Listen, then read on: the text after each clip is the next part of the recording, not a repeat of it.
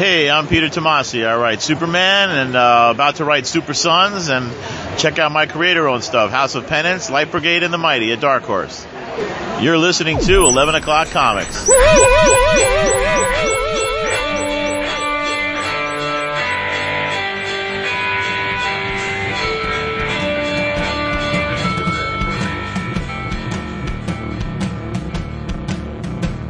Superb. I'm just going to go ease myself into this episode, right? Smooth and easy. I look forward to this one all week long. I hope so. Well, you know, theoretically. Proof's always in the follow through, of course. But, Yeah. but, you know, airing the grievances. You do that. Not forever. Fuck it. Dude, this game was on Howard's first. Yeah. I know, right? That new album's horrendous. I don't know nothing about the album, but 65 freaking 30. Well, it's all that 10 sex. It's unbelievable, though. Yeah. Good on him. You all see the news about Genesis? Yeah, I saw, was it 5 or 6 of them in the, If it doesn't include Peter Gabriel, do I want to know? right now. it doesn't. It does doesn't. not. It's the good version of Genesis. Oh, no. No. Back that bus up. We've already discussed this. Oh, shit. God Hey, damn. don't you lose my number. You get me all bristled early. Because you're not anywhere that I can't find you. Inside What's the news of the Genesis? What, are they going to tour or Well, something? Is it going to be just straight Genesis, or this Phil's going to sing some of his popular numbers? They didn't say, but I'm imagining Phil will be singing some of his stuff too. Great. When are we going? Dude, I'm thinking it's our next get together. I like I'm it. thinking. Okay. I would not mind seeing Lamb Lies Down performed. That would be great. But then when he launches into Susu Studio, Whoa, I'd have to take my own life. Oh my god. Dude, Studio's a fucking power Stop. ballad. Stop. What? It's a joke. The Oh song my sucks. god, dude, I can sing every word like it was like Just say the word, dude. Oh my god, dude, how can you not love Studio? It's because it's terrible. Oh, you were out Play of your some light gourd. fusion and shit. Invisible touch going on. Oh yeah. Invisible Touch is Genesis, so that's the loud. Right. Saying it's In the air tonight, dog. can't damn. Oh, hey everybody, it's 11 o'clock comics, episode 446, dogs, and I am Vince B. Oh, you sure as hell are. I am David A. Price. And now I know that I'm too young. My love's just begun. Studio! Oh, please. Give me a chance, Vince. Give me a sign. I'll You're show so you smart. Anytime. Cause I'm Well, Studio. It just, intelligence does not come with taste, I guess. Whatever. No, you're not, Phil Collins, thankfully. You are Jason Wu. Although, We're all together on this episode. Yay. the gang back together. It's about time. I missed you last week. Oh, hell, I missed y'all. You did. It's rough. It was rough. It's a rough, listen, keep it real here. It was it's been a rough 10-day window. It's been kind of rough, but I feel like. And you know who can alleviate some of that roughness? He has no interest in No, I do. frivolity. I Now, was trying to use it as a segue there. yeah. Why Oh, shit. was it rough, Jason? Well, first of all, because they get to talk to y'all. Yes, true. Second of all, things didn't quite go the way we planned. Yeah. But, listen, we're here to It talk happens. about comics. All right. I like that approach. I was hoping that's the road you would take. Because that's why we're here to talk about comics, and there's only one place to get them. Discount Comic Book Service. Mm-hmm. DCBService.com. They have everything you could ever want on paper for a fraction of the retail price. The new list is up, and it is spectacular. The number one item on your list should be the following. When you log into DCBS and you're doing your order, this is the first thing you click. Please. It's mandatory. I will brook no challenges on this. It's the Commandy Challenge. It's a 12-issue miniseries. They are casting this thing in the mold of the old DC Challenge, which was, as David would be so kind to tell you, what was it, David? What was the old DC Challenge? That was I think that was 12 issues also, but it was you had to get, each issue had a different artist and a writer, and you had you had to basically guess. It was a whodunit, and you had to figure it out, as the months went on. And there was a Gil Kane issue. I remember that. Yes, but I think you're overlooking the cool thing about it was that the writers would intentionally try and get the people that would follow them into dire straits. They would try to manipulate the story and usually it left off at a cliffhanger where the other people would have to come in and pick it up and say, "Oh my God, how are we going to make this work?" I don't remember JMS writing any. No, it did finish. So yeah, nice. We love the DC Challenge, and come on, Commandy Challenge. Listen to the creative teams involved in this thing: Dan Abnett, Dale Eaglesham, Peter J. Tomasi, and Neil Adams, Jimmy Palmiani and Amanda Connor. That's an odd pairing. James Tynion IV and Carlos Dienda, Bill Willingham and Ivan Rice, Steve Orlando and Philip Tan, Marguerite Bennett and Dan Jurgens, Keith Giffen and Steve Rude. Steve Rude drawing Commandy. Dude, come on. The dude. Tom King and Kevin Eastman, Greg Pak and Joe Prado, Rob Williams with Walter Simonson, Gail Simone and Ryan Sook, and Len Wein with Jose Luis Garcia Lopez. So much hotness. That's what I'm saying. This is the mandatory item of the month. It is the first issue. Cover price is $4.99. You will bring it home for a lousy $2.49. That's half off the cover. From Dark Horse, the patron saint of my life, Larry Martyr, is gracing us with another volume of Bean World. This is volume 4. It's titled Hoka Hoka Burble Burble, and it is cover price is $16.99. 40% off that, $10.19, and it's yours. The denizens of Bean World return in an all-new volume of the world's most peculiar comic book experience. Comic book experience. Bean World Volume 4. Hoka Hoka Burble Burble. The Boomer Band discovers a new Chow healing power that results in the Windy Songsterinos crew bringing a great rainstorm. The destinies of Mr. Spook, Professor Garbanzo, Beanish, and the Paddlepool Cuties change forever. You must have this. And over at Image, Charles Sewell, Ryan Brown, and Jordan Boyd are going to teach you some curse words. It's the first issue of what will probably be a long-running series. Cover price $3.99. Your price, Jason? $1.99.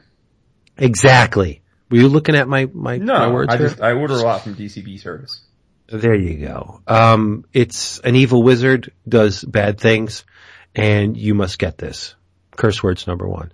DCBservice.com does not mind late orders or order editions. David and I have been drinking for like over an hour already. They don't mind late orders or order editions, and you can get your stuff delivered right to your home. They are the absolute best, hands down. DCBservice.com. What up? Well, dude, Bean World, I mean, I understand. Commandy is amazing, and I'm not surprised you made that your top talking point, but I mean, a new Bean World, dude, that's big doings. Big doings for you. And it's even bigger doings because usually I will spotlight the books that are 50% off. Bean World bucks the trend at 40% off, but I put it in because people need to know about Bargain this. at twice the price. Oh, sure. A hardcover for $10? Come on. I mean, by our man Martyr, dude. That's right. He has branded me. Life. Dude's on my arm. Oh. Art is everything, but... Well, no, your tattoo's art is everything. I'm saying art's life. Right. I'm not correcting you. Dap did. That's good. That's Dap, right? No, he did that. Oh my God. I'm talking about the tattoo. You're like, whoo, yeah. So just 10 days, right? It's just been a week we haven't seen you? Christ. Hey. Jason. Vincenzo. I heard I heard something pop open in the background. What are you drinking? Well, you did, but you're going to be disappointed because I know it's not. I know you're not a fan of it. Fresca. Nah, Miller Lite. Tab.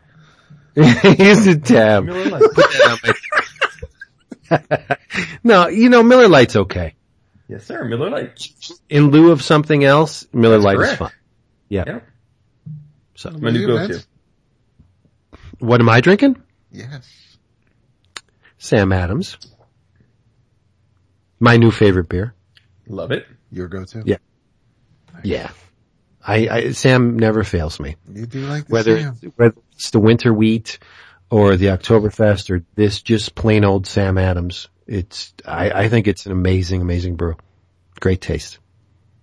What about you, Dap?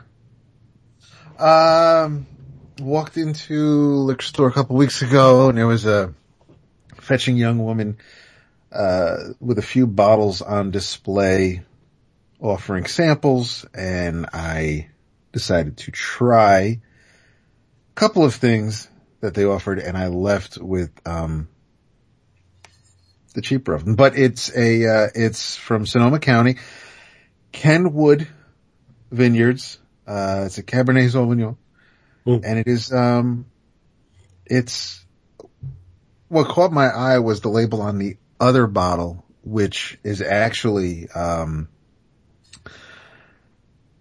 the estate of Jack London is actually letting the vineyard, kind of tie it into the Call of the Wild, and I guess some of the grapes are grown on their land. She broke down the whole big thing about, why it's a more limited edition and where the grapes are from for that particular bottle. But, no, this Kenwood is not too bad. They recommend you, pair it with rich tomato-based pasta. Mm-hmm. And, beef rib roast. So it's nice and full. I am what's the matter, Vince? Rib roast. But it's good. I've been drinking it for a while now since Vince and I have been here for a bit, and, it's. I'm never gonna let you forget that, Jason. No. Hey, you do you, y'all. But it's no. I'm naked. It's good. Kenwood. Try it. Great. Cool. Knock on that. Do we have any thank yous before we launch into the comics? Because we got a lot of comics. So many of the comics to talk about. I do not have a thank you, but I do have to again remind y'all about the 2016 EOC gift exchange. Yeah, I want to get in on that this year. Yes, same. I didn't do it last year because I have a bunch of Take 10 trades to give away. So you have what? Seriously? Don't give those as a gift. No, only if I want to. Depends on who I get. If I get somebody I don't. Okay. Yeah. So it's. Yeah. But seriously, hit the Facebook group page. There are a few, requests that we have to go through and approve. But, if we've been sitting on it for a while, then hit us up on Messenger and say, hey, I am a real person, not just somebody with a bunch of model profile pictures that are updated once every 3 months. But you can email Stephen, Mr. Stephen Water at this ridiculous email at STJIYO, the letter O, 696969 at yahoo.com. Again, Facebook group page will have the email address there as well. You have to get your email into him by November 18th. And like we kind of just ran down last week, he will pair you up with someone to send a gift to. Let him know if it's domestic or international, depending on how, cause it's a shipping thing. If, a lot of people in the U.S. don't really feel like shipping something to Australia or England or, anywhere other than the lower 48. So, like I said, Steven's got all that squared away. He will set you up. Whoever you are sending to does not mean the person is sending anything to you. It's all a big mix match. We've been doing it for a few years now. Devin has, stepped aside and Steven is taking it this year, but it's been a huge blast over the years. It's one of the highlights of the old forums. And seriously, there's been a lot of fun. And it doesn't have to, again, we'll get into it later, but it doesn't have to just be comics. It doesn't have to be trades you're trying to get rid of. It could be anything. Once you get in touch with the person you are sending a gift to, the sky's the limit. I've received cookware. I've received dipping olive oil. I've received books. I've received shirts. It's so much fun. And I love everybody who's a part of it. So, if you want to take part in it, then, like I said, send Stephen an email. And that is, your EOC gift exchange reminder for this week. Look at that. Wonderful. On to the comics. Love it. Cool. Jason, would you like to go first? I mean, y'all want to jump in? Want to tag on some stuff? I feel like we have a lot of stuff, especially after last week, might not being able to make it, that we were saving up, no? Okay. Yes, no? Shoot. Initiate. Well, how about one of my most anticipated books of the year? A pairing of two of my favorite creators in the world. Two people who won EOC 11 O'Clockers last year under my column. Misters Matt Kindt and David Rubin. Talking about Ether. And Vince is going to say, you sure you don't want to talk about something else first?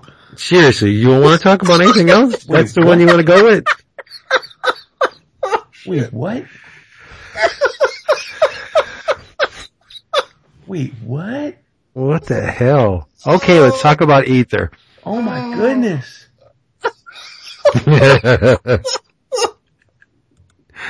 No, please go. Don't let me stop you. Oh my goodness.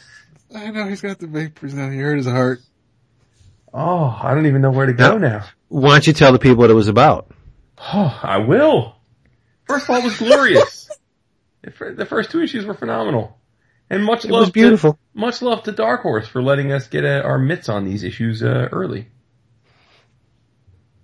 Right? Agreed. Yeah. Absolutely. No, I totally agree with that. All right. It's about Boone Diaz, who's an Earth scientist, and he's been chronicling the Ether, which is like a magical realm. In the first episode, we're kind of thrust into this existence. He has to get there in a way that would be analogous from a storytelling standpoint to like riding the river Styx, only instead of riding a river, you're kind of like crazy teleported in and all kind of discombobulated, almost like thrown like a Cannonball Special. Yeah. Violently. Yeah, violently. And he's asked by the mayor to solve the Blaze, who's another character's murder. And it kind of sets up this world where adventure, fantasy, magic are all commonplace. And it's clear that even though we're thrust into the present and what's like a murder mystery, it's clear that Boone has spent a lot of time here. Again, chronicling the place. He's a bit of an adventurer. And then he vaults back home to what presumably is our Earth or some analog of it. And it appears as though when he's back on Earth, he's like a homeless dude. Like that people think's kind of like crazy. Like a crazy old homeless dude. So it makes you wonder, like, is he imagining this? Is it real? Like, did he have a journey that got him to this place on our Earth because he insisted that things were happening and people thought he was a crackpot? In one of the flashbacks, he actually says he doesn't believe in magic, but then the first time we meet him, he's in this magical realm chronicling it. And then that's kind of the setup of the first issue, and then he's back in issue 2, and this time the person that sends him to the Ether, his name is Glum. This time Glum comes with Boone, to find the maker of a magic bullet, and it's literally like a sentient bullet that was responsible for killing the Blaze. And again, we get more flashbacks kind of setting up his first experiences with the Ether and, being able to enter the Ether pool in different ways. So, the first two issues are essentially world building. And I am an unabashed Matt Kindt fan as a writer. I think he's brilliant. And Dave Rubin is at present probably my favorite cartoonist. So pairing them up, I have nothing but the greatest of hope for the series. But clearly, this is not a unified view. So what didn't you like about it? Are you talking to me or David? Either one of you. I thought it was very pretty. I'm with you. I think Rubin is a fantastic illustrator. The versatility of the man is on display in every page. I thought the various characters and creatures and the architecture and landscape. He does have a Paul Pope edge, which is okay in my book, right? The cityscapes that we see, and it looks like an alien world. Whenever it just looks like you are not in familiar surroundings, and that works for me. I think the storytelling was great. It's just the story was just I don't know. It was first of all, initially when Boone we first meet Boone, it's like he's talking right to the reader. Mm-hmm. Hey, look at me. Here I am. I like this. And I'm going to see this person, and hey, Glum, what's up? And then, like, he's explaining everything as he's going along. And for someone who doesn't like a whole lot of dialogue like you, this book was really dialogue heavy, this first issue. It was. Yeah. So you will remove your restriction depending on the creative team. Well, I noticed that. I will remove my restriction in the rare case where the dialogue, although plentiful, is all fantastic. Okay. No, I dialogue here. I'm right. I'm not saying I disliked it because I didn't. It was no, I'm not. It was an enjoyable experience, but I maybe expected a little bit more from Mr. Kent. Okay.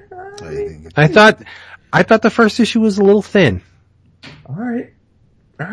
And when you end with a murder mystery, yeah, it doesn't exactly pique my interest. It doesn't light a fire under me to pick up the second issue. Mm-hmm. This is visually, it's stunning, but that's the entirety of my enjoyment was the visuals on this. All right. I would be a fool to say it wasn't a gorgeous book. My credibility would be very much in question if I did that. It's a feast for the eyes, but maybe I just was not in the right mood when I was reading it. That happens, right? I'll give it another shot. Don't do it on my account. No, I have misjudged things in the past. Well, that's for sure. Yes. Dash quiet as a mouse too, though. He didn't like it either. I am definitely more in your camp, Jason. That's my name. Right Get a roll. I enjoyed flipping between the first two issues. One thing, the first issue, it was weird. I read the first issue and I'm like, okay, can't wait to dive into the second. And I'm reading the second, and for whatever reason, you know how when you're watching a new TV series and you watch that pilot episode, that first episode, and then things feel just slightly different from the second episode on. Everybody's kind of getting their bearings, and it's a different feel because they only filmed the first 30 minutes to get everybody, and that's kind of how the first two issues felt for me. The first issue, for whatever reason, and not many comics make me think this way, it felt like a pilot issue, and then things just looked or felt read slightly different in the second, which is fine. It still tells the story, and they're working well together, and I'm digging the story. It was just, it wasn't especially since when the first issue ended and you're right in it in the beginning of the second issue, there was, since they were kind of seconds apart from when one ends and the next one begins, to me, there just felt like a slight shift, and I'm going to say in the quality. It's not, doesn't mean that the quality was bad. It just felt slightly different. I'm really enjoying the flashbacks because obviously this is a very brilliant man who, for whatever reason, whether, I'm pretty sure something happened to the love of his life, whether he's to blame, the cause, or, now, like you said, he's pretty much living on the streets. So something happened as far as the two of them go. I thought the whole Michael Hutchins thing was neat in order for him to get to where he needs to go and it's cruel. That's cruel, dude. But I'm reading, I'm like, oh, all right, so we got some auto asphyxiation going on here, but no, so you have to kill yourself in order to get to it. And then he's got the triangle when he is over there on his forehead. Obviously he doesn't look as ragged when he's over there because maybe that's what's in his mind. I love the world. I absolutely think that even though shit is so crazy over there, and like you said, there are sentient bullets and you have creatures that are talking to you and but it feels, as silly as it may sound, it feels real. The physics on this world, the way they're presented, feel like they would all coexist with each other and everything. And nothing seems out of place, even though everything is nuts. There's still rules to this world, and I seriously appreciate how much work is putting in it to make everything click and fire on all cylinders, and that Rubin is just drawing his ass off and bringing the ether world and the real world into giving them distinct looks and the color palette, and as bright and colorful as either. It really is I didn't know what to expect. I didn't really, when I saw the two creators, I'm like, well, I'm going to get it. And especially, I heard Jason talk about it. I see it in previews. It's a no-brainer. But I avoided anything as far as teasers or preview pages, and I had no idea. So when I'm looking at the preview copies we were given, I'm blown away. And I realized when I ordered the second issue last month that, for whatever reason, I had missed the first, and Christina is, putting that in the next shipment for me. So I'll have them, because this is something that I do kind of want to have. I don't want, it's a story so far that I feel like I want to be able to go back to and read it when I want to without having to, fire up the iPad or read it somewhere else. It's something that I kind of want to have around, I think. And I'm liking it a lot. I do hope Vince will give it another shot, just cause when the 5th, 6th, 7th issue comes out, I want us to be able to go back and see where we've been going and where we are and what new mysteries are going on. And I want to know more about his, failed relationship before he hit the skid. So there's a lot here that, so much that I'm really, here, yeah. There is, Vince. So you're telling me I'm wrong even before we get to the point where I admit when I'm wrong. Sort of, kind of. But no, I didn't say I'd stop reading it. No, you just, I'll continue with it. And obviously, no, there are certain things, it's not a hard sell. When a book looks as good as this, I will stick with it. But it's also very easy. There are some creators where it's Quentin Rubin and Jason's going to be giddy for it regardless of what the subject matter is. And sure. I think it could happen where he doesn't mean to it's not overhyped. You just might have you might be expecting something more. And I don't think, I wasn't let down. I don't think there was any major build up for me to be like, oh man, I expected so much more. But there are just certain creators where any of us could be talking about something coming out from them and we're all in, and one of us will read it and we'll be like, oh, all right, yeah, that was a book. Yeah. And it could be that because I regard Kent as one of the best writers in the business. You do. Valiant. See, yeah, right. Yeah, exactly. If it was Kent and Rubin on Ninjak, then shit, Vince would be all up in it. All right, let's move on. All right. What else do we have? I got lots to talk about, but I want to make sure. Jason, did you read Superman 10? No.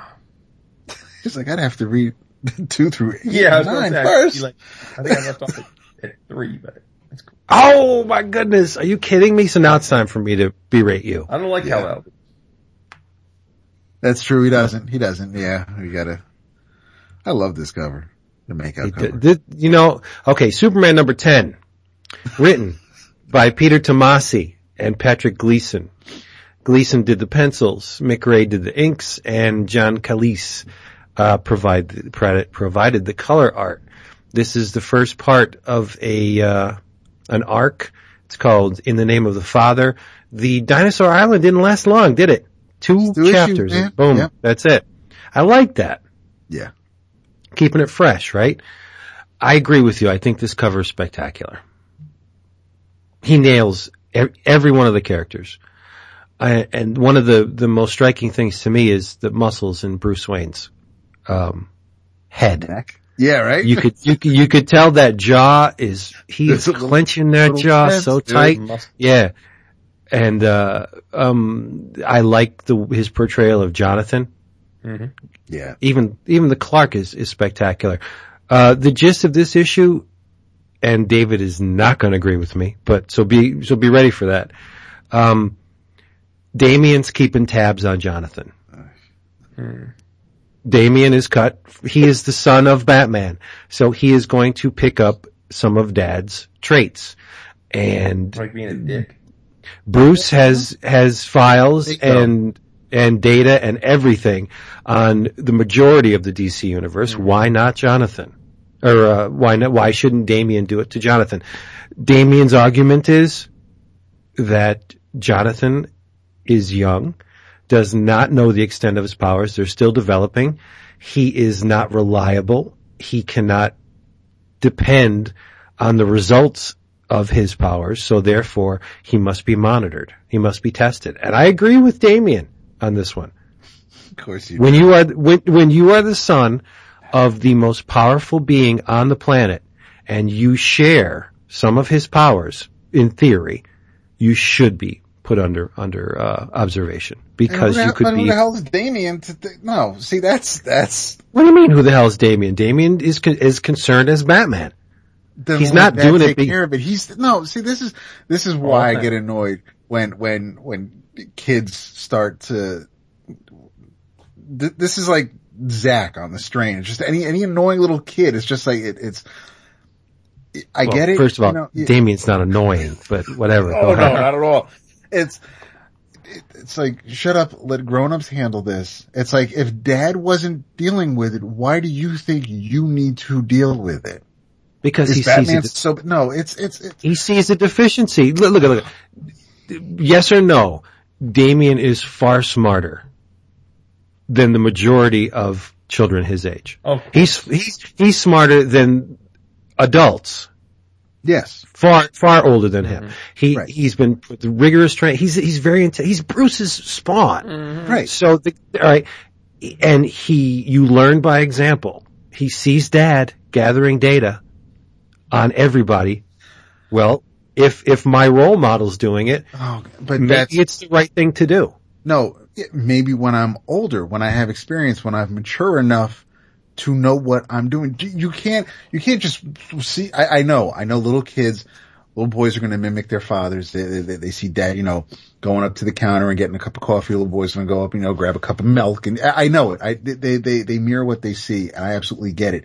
But if Damian is so goddamn smart, why isn't he smart enough to know, maybe I can rein this in a bit. Maybe I don't have to jeopardize everything. Because if Jonathan is so unreliable with his powers and you don't know what's going to happen, Damian puts his accomplice in harm's way because they didn't know about his freeze breath. And it's like, So you're that smart, but you're not that smart. And it's, I get it. He wants to do the right thing, but there's a right way to do it. And that doesn't, listen, it's still a cool story. And I'm into it because I like the way Gleason's drawing all of these characters. I like Batman. I like Superman. Jonathan is growing on me in this book more so than some of the other books he appears in, but I'm along for the ride in that regard. Damian showing up in it isn't making me go, oh, I guess I'll come back to Superman in a couple of months. I am going to ride this out, but Damian Damian just reminded me how much I dislike the character. But, okay, and this is, now, we've already established that Damian is smart. When Damian comes to a conclusion, as he does here, that Jonathan should be under surveillance, he doesn't question it. That is the right decision for him. So he acts on it. There's one thing about this issue that I wish, I've been asking you to read this series for a while. If you read the Robin Son of Batman series that Gleason also wrote, they don't tell you in this issue who Goliath is. You don't know what Maya means to. Yeah, it is, and again, and this is the other thing about DC and being allergic to editor's notes. I don't know. They do it in a couple of books, but not in when it matters. But yeah, okay, go ahead. Long story short, in Son of Batman, Damian was tasked on a year-long trial called the Year of Blood in order for him to graduate from the League of Assassins. He had to perform a task every day for 365 days and bring the spoils of those tasks back to Talia. And after he had completed the entire Year of Blood, he would make it through the League of Assassins. He did a lot of bad things in that year. He killed people. Mm-hmm. One of the people that he killed was Morgan Ducard, he was called Nobody. He was an assassin. He had the powers that you see in his daughter. That's Maya Ducard in Superman 10. That's Morgan's daughter. She initially wanted to kill Damian for doing what he did. As it turns out, they eventually reconciled, but not after Damian did some soul searching and feels terrible about all the things he did to get through the League of Assassins. So he wants to repent. He wants to atone for all those wrongdoings. And in Son of Batman, he embarks on the Year of Atonement. He makes right everything that he did wrong. He stole a Guardian's head from this one people. He brings the Guardian's head back. And one of the things that he did during that time was he had to steal this Scepter of Kings that was in this temple, and the temple was guarded by dragon bats. That was the temple guardians, and he slaughters all of the guardian bats except for one, and he didn't kill it because it was a baby. That's Goliath. He raised Goliath as a baby. Goliath is totally bonded with Damian. See, they don't tell you this. Mm-hmm. They just throw you into this issue, and it's like, well, I can't expect them to do a whole page of recap, but it would be nice for someone like David who's reading this and it's like, oh, who's this chick? I have no idea who she is. She's working with Damian now. She's helping him atone for everything that he's done. But again, there's no clue of that. That's why I wish you would read that, because one of your favorite characters makes an appearance. I will read it.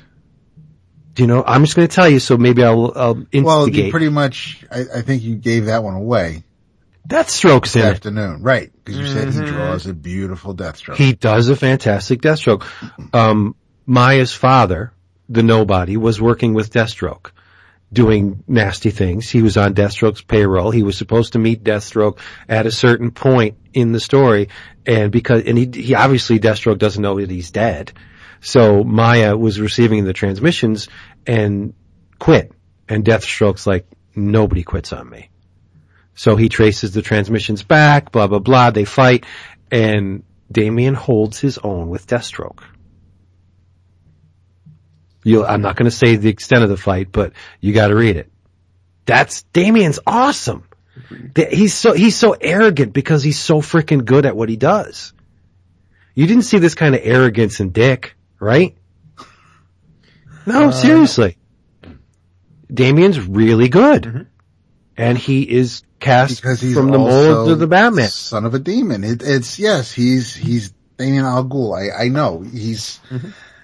So he's got the best and worst from both sides of the family.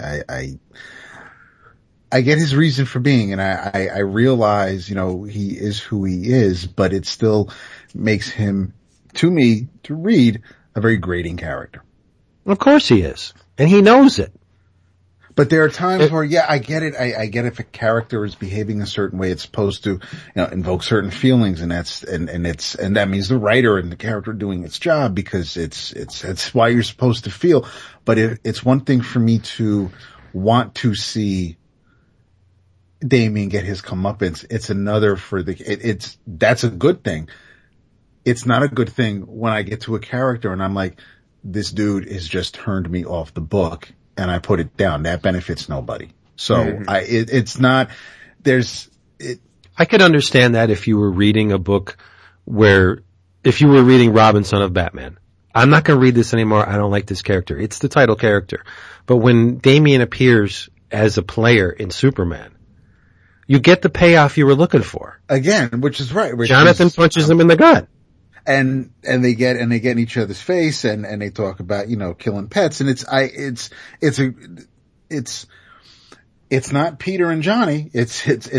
We're not in that kind of relationship, but it's definitely a more severe, and younger relationship than Superman and Batman have ever had. But I think, especially when Damian tells Hasty to keep walking, and he turns around and he shoots him a look, and the smile underneath that floored me. I think that sums up the character. I thought that was a perfect depiction. Gleason absolutely nailed it, and but again, it's Damian as a character.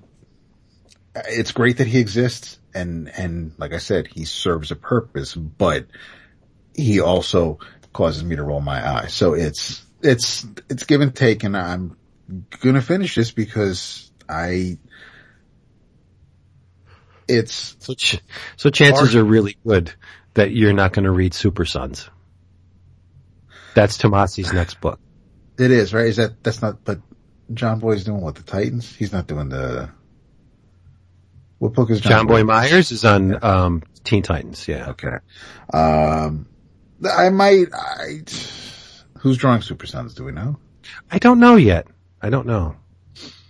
No, listen, I'll probably check out the first issue just to see, but, I like, if Tomasi's drawing it, then at least I know that Jonathan is going to be consistent to the one in Superman.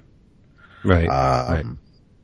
And you got to give them props though, because the kids, you could see the fathers in the sons. Sure. John is totally Clark. He's naive. He's optimistic.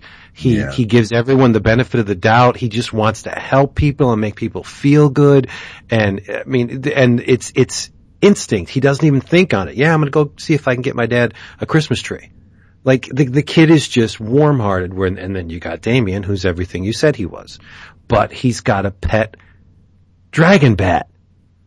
That's where the coolness comes in to me, where I think they realize that the writers have realized that Damian needs something to separate him from being just another Robin. So they hooked him up with, the whole trials with the League of Assassins, and now this dragon bat, Goliath. There are things that Damian has that set him apart from all the other Robins, which is a good idea, because otherwise he would, just be another in a long string of decoys, right? But Damian's not a decoy. He's his own little man. I love him. But anyway, I thought this issue was great. But it's unlike the average issue of Superman from what we've seen so far. Yeah, it's a lot of Batman. I mean, even Batman closes out the issue, but yeah. And I like that they mentioned, Damian mentioned that, yeah, you screwed up my dad's moon base. Yeah, the moon. That was good. And then Superman shows, and it's the second time where, he comes barreling in, being the overprotective dad. But it's fitting. It makes sense. He's extremely pissed off, but again, Superman is not from this particular Earth, so he still has to be a little leery of what's going on. And I mean, his wife was followed and wanted by Intergang again. So I mean, there's a lot of things that the Superman needs to make sure is okay. And if someone comes around and abducts Jonathan, yeah, he's going to fly off the handle. So it's correct if I'm wrong. Batman and Green Lantern did not change in continuity with New 52, correct? That's always been my impression. Then why is this not the same Bruce Wayne? If the continuity didn't change. Well, it's not that the continuity, I think it's that since whatever story Snyder was writing when Flashpoint and New 52 happened, like that version of, it's like that Batman still exists but see, that's where it got strange, because if has Dick been Robin in this universe, or has he kind of, because you had Nightwing, you had Red Robin, you had Red Hood. It's like, I don't know if. And Barbara Gordon's not wheelchair bound in this universe, so. Right, but that's because when the Gail Simone series started, when Batgirl started, it was Barbara Gordon, and she was talking about how she was in a wheelchair and now she no longer is, and it's so, that's whereas. This could be the same Batman then. Yes. But just don't. I don't fuck think with so, because that's all you have to do. We don't have these problems anymore. But when you think about Rebirth and Wally showing up, or no, Barry giving Bruce the letter from Thomas Wayne, it's again, that. So there is again, Barry fucks up a timeline. So it's never happens. No, it's way to be consistent. So I don't want to derail it and try to figure out, but I mean, yeah, it was when the New 52 started, because, even though everybody was getting new numbers and was kind of starting over from scratch, I remember points were being made that with Johns and Green Lantern and Snyder and Batman, that they were bringing the baggage with them, whereas everybody else was starting over from scratch. Right. See, that confuses me. Right. But whatever. All right, Jason, what do you want to talk about now? You seem exasperated, like you're like, what are you even talking about? No, it's just those kind of things hurt. The continuity things hurt my head. And it's, I, on the one hand, I want to say, yeah, that shit doesn't bother me. Right. I don't really care about it. But on the other hand, it kind of does. Mm-hmm. Right. When it's Batman. So that you go through the whole Batman litany, and it's like, so what happened? What actually occurred? What does this character know? Right. Why? I don't like to think about it, but I sometimes do. What should all be thinking about this American Monster number 5? Why don't you guys team up on that? Why don't we? Because I know David read it. What'd you think, Dad? I did read. I was a little surprised at the last couple pages. Mm-hmm. But it's there really isn't anybody to like in this series. No, no, I don't. It really is. I mean, anytime you think that, oh, okay, no, he's a dick too. It is absolutely, it's kind of like The Sopranos, but in the woods.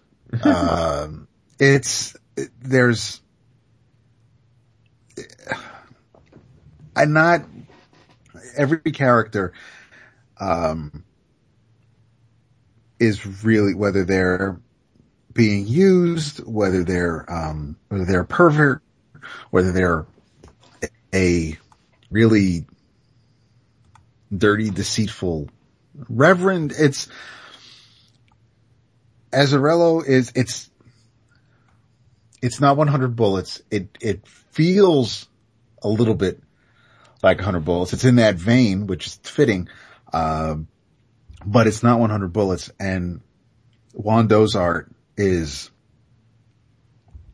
killer. I thought I'm a little surprised because I didn't think, based on the subject matter, I really didn't know if his art would fit this as the series continues, but it's kind of hard for me to think of anybody else drawing this story.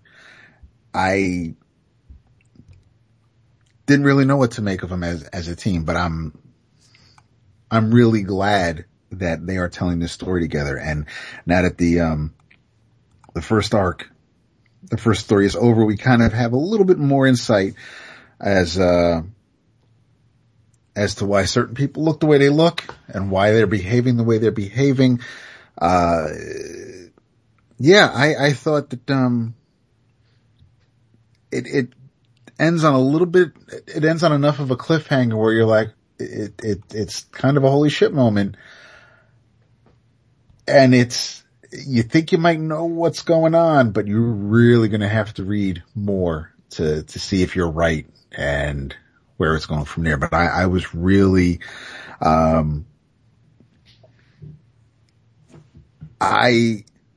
really, really liked it is basically what I'm saying. Yeah, I mean, you hit on a lot of the key points, not surprisingly. I think the idea of,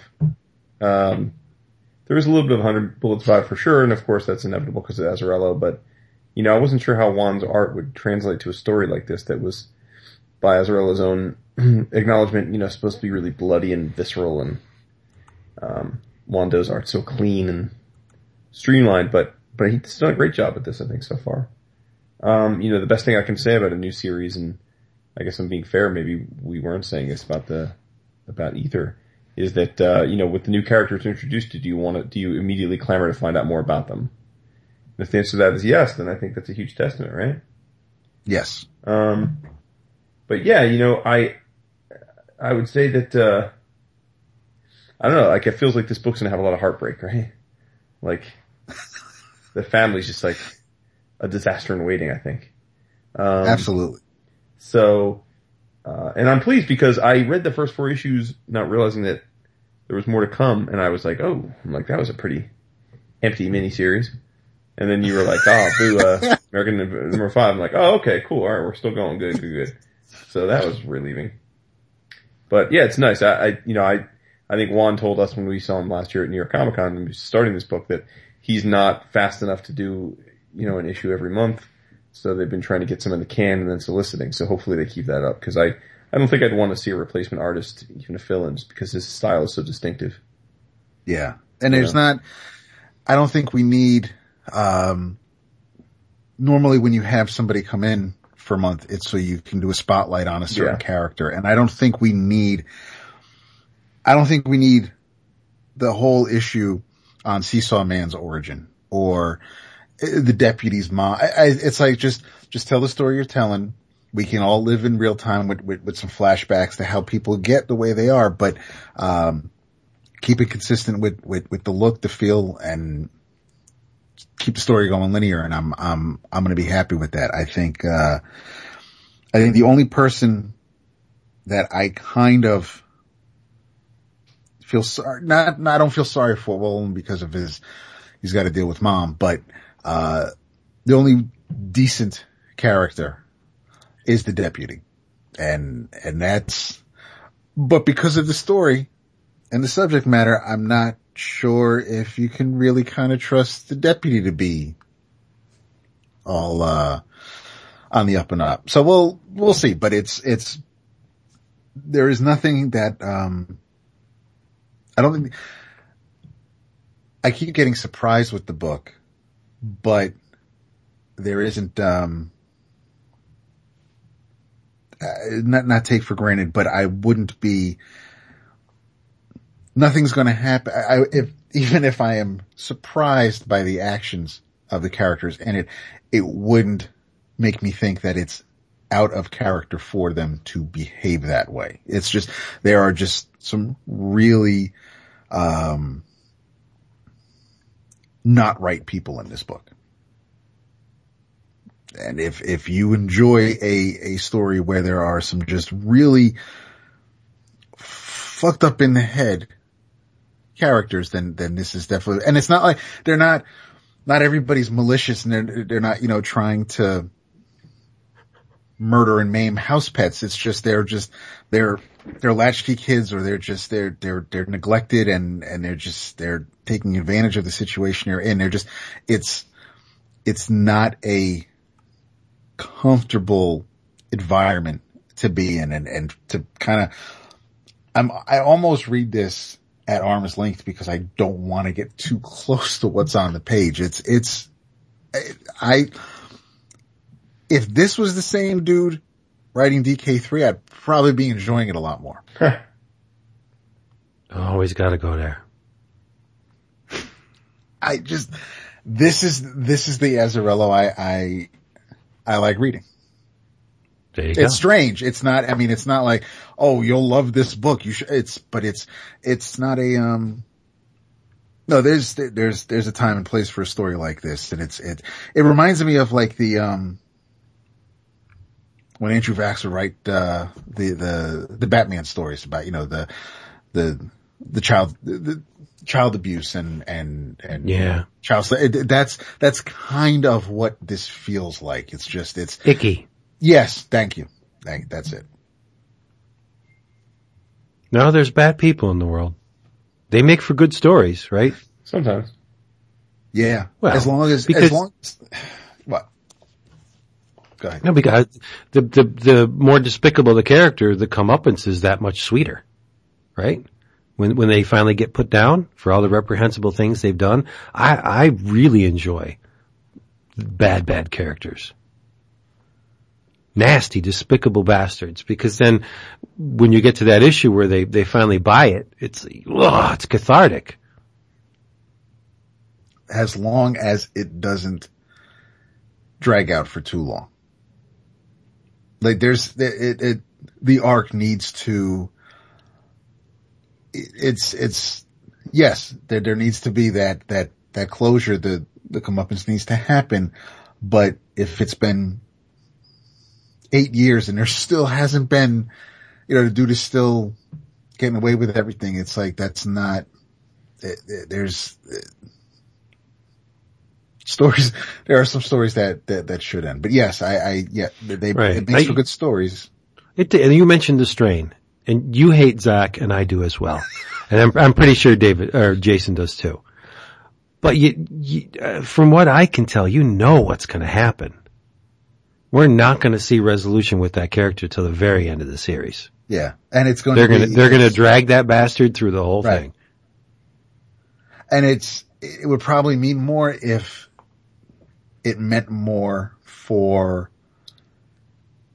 F to take out his ex-wife. I mean, he kind of they were wrestling and it happens, and then Zach gets all, it was just that whole, it was like, listen, it's the season finale. We have to wrap this up and move on so we can kick off the final season. And what do you mean final season? Next season's it. They said that? Yeah. Yeah, they announced that. They said 2017 is the last year. So, I-Course is just like, listen, guard this button with your life. Don't let anything happen to it. And like, little boy Blue gets his feelings hurt and all of a sudden that's the first thing he's going to do is, I'm just going to press this button. What the fuck does that do to dad? Do something to your father then. Don't just take your anger out on this button that he said, whatever you do, don't press it. And it's just, Yeah, that scene didn't make any sense. Exactly. It just so that they could get to that big, huge scene, and so that, the master, I don't want to, so that everything that the good guys were working for can get, since this is the season finale, we've got to have the cliffhanger. It just, they needed to get to that point, and they were just like, well, fuck it then. Let's just, he's right. got the button. There was no consistency in the characterization, because Correct. Even Zach, that's not my mom. Right. You're not my mom. Right. And like when you see she almost tried, twice she tried to chomp down on him with the tongue. As soon as the master's presence was gone. Yeah, she's all like breathing on him. And then he gets pissed off at Dad because you killed Mom. You know it's not Mom. Dad knows it's not Mom. It's a vampire. So he actually did the world a favor. And now you let Dad. You let Nora die, and you just walked away from your father to go with your not mom, and you're gonna. Right. Oh God, yes, doesn't make a lot of sense. And then to just kill innocent people just because you're pissed off at your father for something you shouldn't really be pissed off at him for anyway. I just hate the character. I think it's. I'm sure he's more fleshed out in the books, and they probably made that scene make much more sense in the books, but on the show. It was like, okay, whatever. That irks me a lot. It's like anybody that gets close to F, I dislike them immediately because I think he's such a dickhead. He is a dick. He's undeserving of being the lead in this show as written. His character is just pathetic. And poor Fett, because all he's like, listen, Dutch, I'm trying to save your life. Nah, I'm gonna go with this old dude now. Yeah, really. I'll go with the old man, okay? Jason, why are you so quiet? He's got mute on. Does he really? I don't know. Oh boy. Did he leave? No, he's still, he's still there. He's probably got to take care of some business. Walk in the room. So yeah, the finale of The Strain was not all that great. Did you watch last week's The Walking Dead? No, I didn't. Actually. Did you watch the episode after the season premiere? Oh yeah. With Carolyn Morgan. Yes. Yes, I did. Okay. All right. Yeah, I think Ezekiel's great. Oh, I do too. Now, I'm in unknown territory now because I did not progress past issue 100. So everything's new to me now. It feels kind of good. Right? Yeah. Yeah, I agree. I have encountered some negative commentary about the tiger where it just, it just doesn't make sense. It's weird. Well, doesn't that make for great TV? Like, comics should be ridiculous. Here we are in a post-apocalyptic society where the dead are coming back to life and chewing on the living, and a tiger is what sets you off? Right, no, I know. And it's not like the tiger was walking around the woods of Georgia and Ezekiel, he explains it. He's like, listen, it was a zoo. I mean, come on. If you were looking for someone to follow and this imposing man in dreadlocks with a tiger in tow, I'd be like, yeah, this guy's got mojo. Right. He's got something working on the tiger. The tiger is loyal to him. Well, why not? And he even admits, he's like, listen, I know it's not logical. It makes no sense. The tiger eats more than 10 of my people, but it's, so at least they're acknowledging the fact that it seems a bit bizarre, but this is the world we live in. I'm guessing that the tiger's all CGI, is it? I believe it is. Yeah. Yeah. But no, I thought it was a fine episode. It was a welcome change after the one before it, right? I didn't really want to go see some major shakedown or shakeup right after that. No, I think they've set the tone for the season now, so it'll be Alexandria, then Carolyn Morgan, then Daryl, then back to Alexandria. So we'll have that for the next couple of months. It's going to be I don't know if everybody's going to be back together by the end of this season again. So, but I mean, I'm not trying to write it for them. It's definitely one of those things where I just, as long as that's the rhythm they're in, and it's not like we're going to, I don't want to see some shit happen to Carol and Morgan at the end of one of their episodes, and then I gotta wait 3 weeks, and is it going to pick up right where that left off, or has time passed? It's the timeline doesn't really bother me, because obviously we've seen, we know that it's been days. You'll see it when you watch last week's episode. It's enough. There is a passage of time, and that's apparent. And by the time, when this weekend's episode, when that comes out, Rick's telling, based on the trailers, the previews, Rick's telling the group, listen, this is the way of the world now. And they're obviously back at Alexandria, and again, so days have passed, however long it took them to get to back home, but it doesn't look like we're going to have too many cliffhangers that need to be resolved in the immediate following week. There's a passage of time, which I think we need anyway, because at least with the strain, we know that it's been 21 days since the event happened in the first episode of the first season. I don't know. We haven't seen a whole lot of seasons change on The Walking Dead. I mean, the clothes get a little ragged and hair gets a little long, but we don't know if it's been months or years since the virus, so it became so apparent and the dead started walking again. So but now it seems that there's going to be, we're going to see some time pass, and which again, like I said, I'm the point I was getting at was that I'm fine with. So after last season, I'm still optimistic, and I want to see where everybody's going this year. Yeah. Now, if I were Rick, you look around that world and it's like, okay, honor and loyalty and love doesn't really get you very far in this world. Everything has changed. If I was Rick, Negan is using Daryl as the bargaining chip, right? You don't do what you said. Well, if you don't do what I want you to do, I'm going to kill your boy, and then I'm coming for you. All right? If I was Rick, I would go back to Alexandria with the pregnant woman, maybe do one run for Negan just to make him think you're on board. Let her have that baby, and I would take everybody and hit the road and say, Daryl, it was fun, but see you later, buddy. I would get the fuck out of there as soon as possible.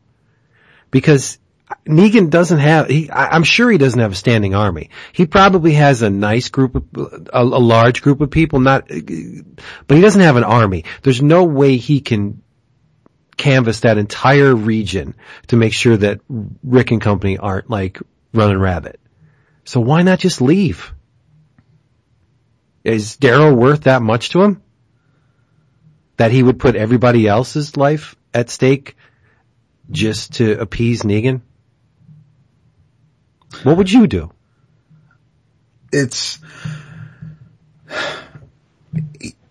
He almost chopped off his sons. And so even if he... Well, in that situation, he was... But I'm saying if Negan's in his head now, and it maybe in the back of Rick's mind, he doesn't want to run the risk of Negan finding him and doing far worse to the people he loves. Because even if Rick leaves Daryl and anybody else because he also doesn't have Carol and Morgan, if anybody else that Rick ever talked to, if Negan finds them, Rick is too good a guy to have all that on his conscience and it would make sense. Just be like, yeah, fuck it, leave me and just, get away from here as far as you can. But it's not, for me, it's not so much it's just the way the story's written and, and they're not going to get rid of Daryl and you want to make sure, you you're reminded that, they're friends. I just think that Rick is, he was a cop. He's too good of a guy to let that happen. And he probably also just wants to wait it out and see, and not wait it out in a positive way. I think he needs to regroup and get his bearings. So even though this is how it is for now, he's going to come up with a plan, because he's not going to stay rolling over. Mm-hmm. I think. And that's, I'm a little behind on the books, and I know that things are already different as far as Negan goes in the books, but I don't think the character of Rick Grimes on this show is wired that way to leave Daryl. What would you do? Me or Dad? Either one of you. What would you do? Would you do what David is assuming Rick is going to do, or would you get the hell out of there? I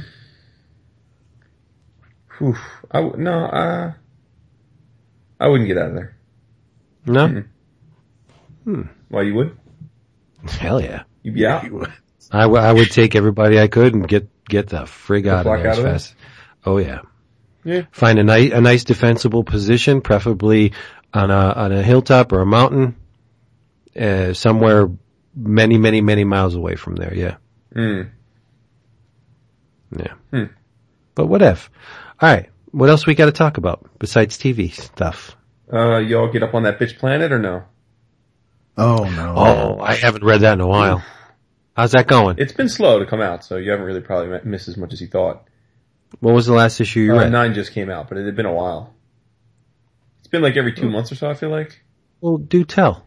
What's going on? Well, it's, so we were left off with, and it's probably more than 2 months. I don't know. It feels like a lot longer, but, we were left off where there was, Mikey who was one of the prisoners that was killed. Her dad is, an engineer, and he was brought to the prison, to help build new facilities for the game that they're getting ready to play. And, he keeps wanting to see his daughter, and, obviously she's dead, so they're trying to not make it happen. And he insists, so they finally let him quote unquote see her, only it's a hologram. And look, I mean, any parent would, you'd see right through that, right? No pun intended, but you would. So he figures out quite quickly that it's not really his daughter, and he knows something's up. And that was kind of how the final moments of the 8th issue. So now we're into this where he's made the realization. So dude's an engineer, so he takes control of the control room and basically takes over the prison and incites a riot. And at the same time, there's been one prison cell which was unchronicled and no one knew who was in it. And it turns out that it's the woman whose name is Doan, who is really they lead us to believe it's the progenitor of the reason that the bitch planet exists in the first place. Like, she was such a powerful agitator and inspirational leader that they've kept her hidden, and they free her, and she sort of takes up arms with her fellow prisoners to fight the powers that be. I feel like the unheralded star of this book is Valentine Delandro. As I've said many times when we talk about this book, Kelly Sue, to my mind, it's far and away her best work ever. I've not been a fan of a lot of her work, but I think she's doing a great job with this. But Valentine is just so good, and the 1 or 2 issues where they've had a fill-in, it just has paled in comparison to his work. I just think he's set up the characterizations in the universe and the setting so well that I wish every issue was done by him, and I hope that the vast majority are over time. So just continues to be a great series, and it is one, I guess, where you have to be patient, because I just read it when it comes out, but I have no idea when it's coming out. And it's for some reason been a very, very long, since that first arc, it's been a long time getting the second arc, getting through the second arc. I mean, we're about halfway through the second arc, and it's probably taken about a year to do that. So, but if you're a patient reader, then you should definitely keep up with this. It's excellent. It's I would imagine it's going to go down as her crowning achievement when her career is when you put a button on her career. Nice. But y'all are way behind on that, I guess. Yeah, I dropped off around issue 4 or 5. What about the Vigilante Southland? Oh, David. Look, he's talking about Vigilante. Oh. I was waiting to hear what you had to say about this. I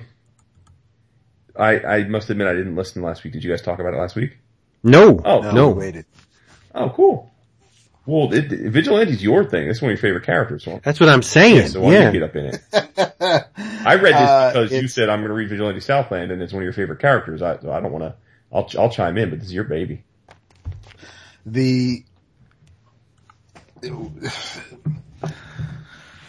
all have, or I have, specific versions of characters that are my favorites, and I had no idea what this was about. Pretty much just like the Vigilante series from a few years ago that Rick Leonardi drew and Walt Simonson did the covers for, and that had nothing to do with the Vigilante that I read in the 80s, which was Adrian Chase, District Attorney, introduced in Wolfman and Perez's New Teen Titans, and that, from the look of the, from his reason for being and the look of the outfit, I was pretty much hooked. So if I hear Vigilante, it's like, I'm going to check it out. So, I saw this book solicited and figured, fuck it, it's Vigilante. I got to check it out. It is not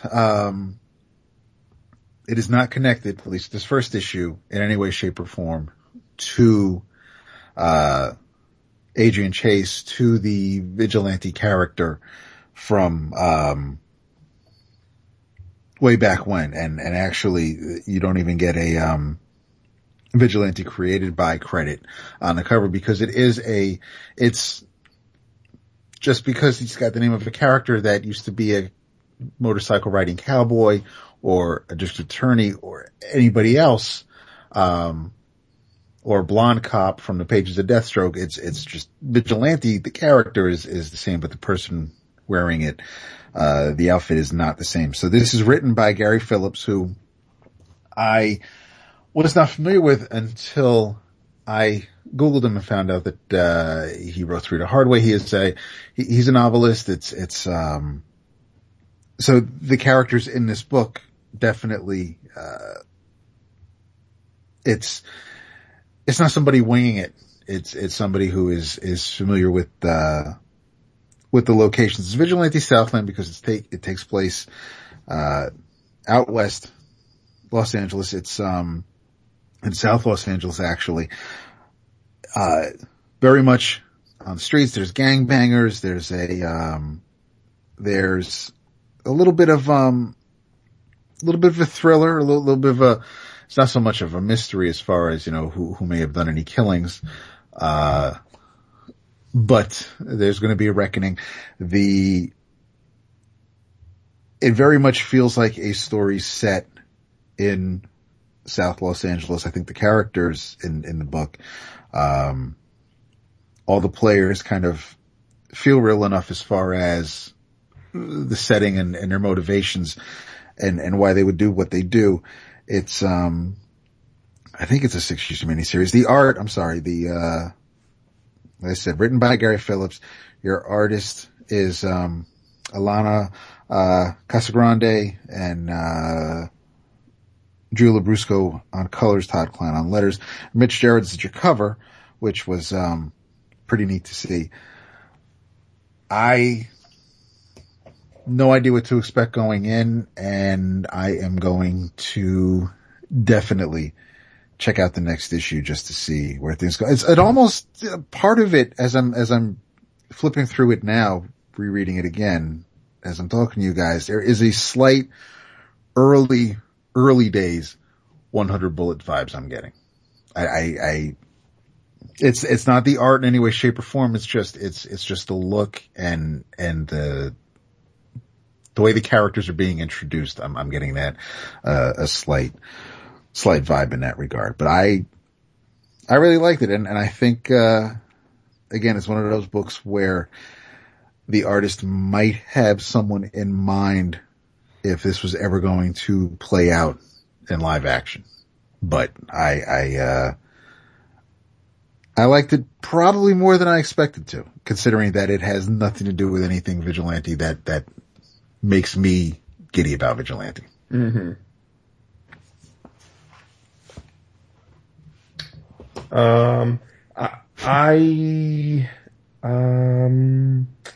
I was a little less taken by it, I guess. I don't know. I thought the art was, it wasn't bad by any stretch, but I think it just was like basic art. I don't know. Like, it just seemed like stock art to me. Wow. Yeah, I didn't, but the thing, I mean, the art was fine, but I guess the thing I just really didn't, like, the book seems so full of exposition and like, we don't see him in costume doing much at all. That majorly annoyed me, that it's, cause he's all over the cover and but yeah, first issue and all we see is homie playing with some trinkets. That annoyed me. Now the mace, like I don't even know if it's a mace, but whatever the fuck that thing is that he finds. It's a bolo. Bolo. Is that magic? Is it it gets wired with electricity? Is that a common part of Vigilante as a character? Is that imbuing him with power? No, the Vigilante was very much the Punisher. It was the Punisher and Daredevil, because he's a district attorney, and if basically just like Matt Murdock, if he can't get justice in the courtroom, then he'll follow the suspect in the after hours and Punisher will just kill him. But right, and Vigilante is very much in that vein. But no, it was just, he had guns. And he had his mystery machine. It was him in the van, minus microchip with guns, and that was Vigilante, whereas this, I'm guessing, whatever his girl was doing, with not just the jacket and the outfit, but she apparently had some toys, and that's, so I'm a little concerned. Obviously, he knows how to fight. But I'm going to be kind of bummed if he just puts all this stuff on and starts playing with these toys, and now my man is like, again, Iron Fist out in the streets kicking ass. And it's like, so I'm hoping that there's going to be some growing pains in that regard, but it's, I don't know if it's one of those things where if he's just trying to get to the bottom of who killed his girl and why, anybody was even after her to begin with. This could have been just a straight up Vertigo style book with a mystery component, and instead of bringing a character who's the name of a character that it's just, I'm waiting for the Vigilante part to kick in. And right now I'm not, because I don't know why I don't know why they're using the name just yet. So, got it. Giving them the benefit of the doubt right now. But, yeah, I am curious to hear Vince's take though. Bored to tears. I knew you would be. Yep. I made it through the first issue. I don't think the art's that bad. In fact, I don't think it's bad at all. It reminds me a little bit of, Dennis Cowan when he was paying attention. I can see that. You know, like when Dennis had a lot of time left to meet the deadline, because Cowan could get real tight when he wanted to. And this to me, it looks like tighter Dennis Cowan in some spots. But this, like, I don't care about this story. I don't care about any of these characters, or I don't know. Yes, the loss of a daughter is a very bad thing. but it's just, I don't know. There's no soul in this book. I need more than 2 pages. Yeah, I couldn't find a soul, right? Go ahead. No, it's just, it plays out like an episode of a crime drama with a semi superpowered, person thrown in. It's, there was really, this book is obviously not for me. Mm-hmm. Right? Yeah. And, on top of it, I have no knowledge of Vigilante. So if there are homages or asides to the original stuff, I would never know it. So there's not a whole lot to this book that speaks to me in any way. Right? No knowledge even when, other than the stuff in what is it, Titans, right? Or, I've read Vigilante in other books, but I've never ever read the Vigilante. Even when Peacemaker killed him, and it's like, that was, but it was, I think you could find a lot of the old Wolfman Vigilante books, on the cheap, because it's not like the series went on forever. Well, I told you, I have the entire run digital that I'm going to read for you because I want to see what, if you love the character, there's got to be something to it. Mm-hmm. And I've read a few issues here and there. Like I read the Gil Kane drawn issue a couple months ago. I read the Father's Day story that Alan Moore wrote. So I do want to read though from the beginning and see if it's rose-colored glasses time, or if it just, if I remember it more fondly than it actually was. I know part of it, maybe more than part of it, is a product of its time. But I still want to see if it hits some certain notes. But as far as Vigilante Southland, I need more than 2 pages of the character and costume. And I'm hoping I'll get that with the next issue. To Jason's point on art, I think some of it is a little stiff. It doesn't move as fluidly as some of the other books we discussed tonight. But, I know Phillips knows what he's doing as far as novels. This might be his first comic work. I don't know, but I'm going to read the second issue and see where we go from there. And I'll let you guys know, but let's see if it's going to be my in your travel sometime down the future. But yeah, no, I definitely get both of your points on this one. Yeah, it's a little too real world for me. Mm-hmm. I need to escape. I need sure. giant red, dragon bats. And this kind of. Now I gotta say, yeah. I owe Vince an apology. Oh boy. Ooh. I like where this is going. Right? I fronted and perpetrated a little bit on Omen drawing Kate Parsons. He did not listen to last week's episode. Oh, I didn't. No, I didn't. Not yet. It's in the queue, but I gotta say, you were right, man. Omen hasn't looked this good in a long time. Yeah, he stepped up. Yeah.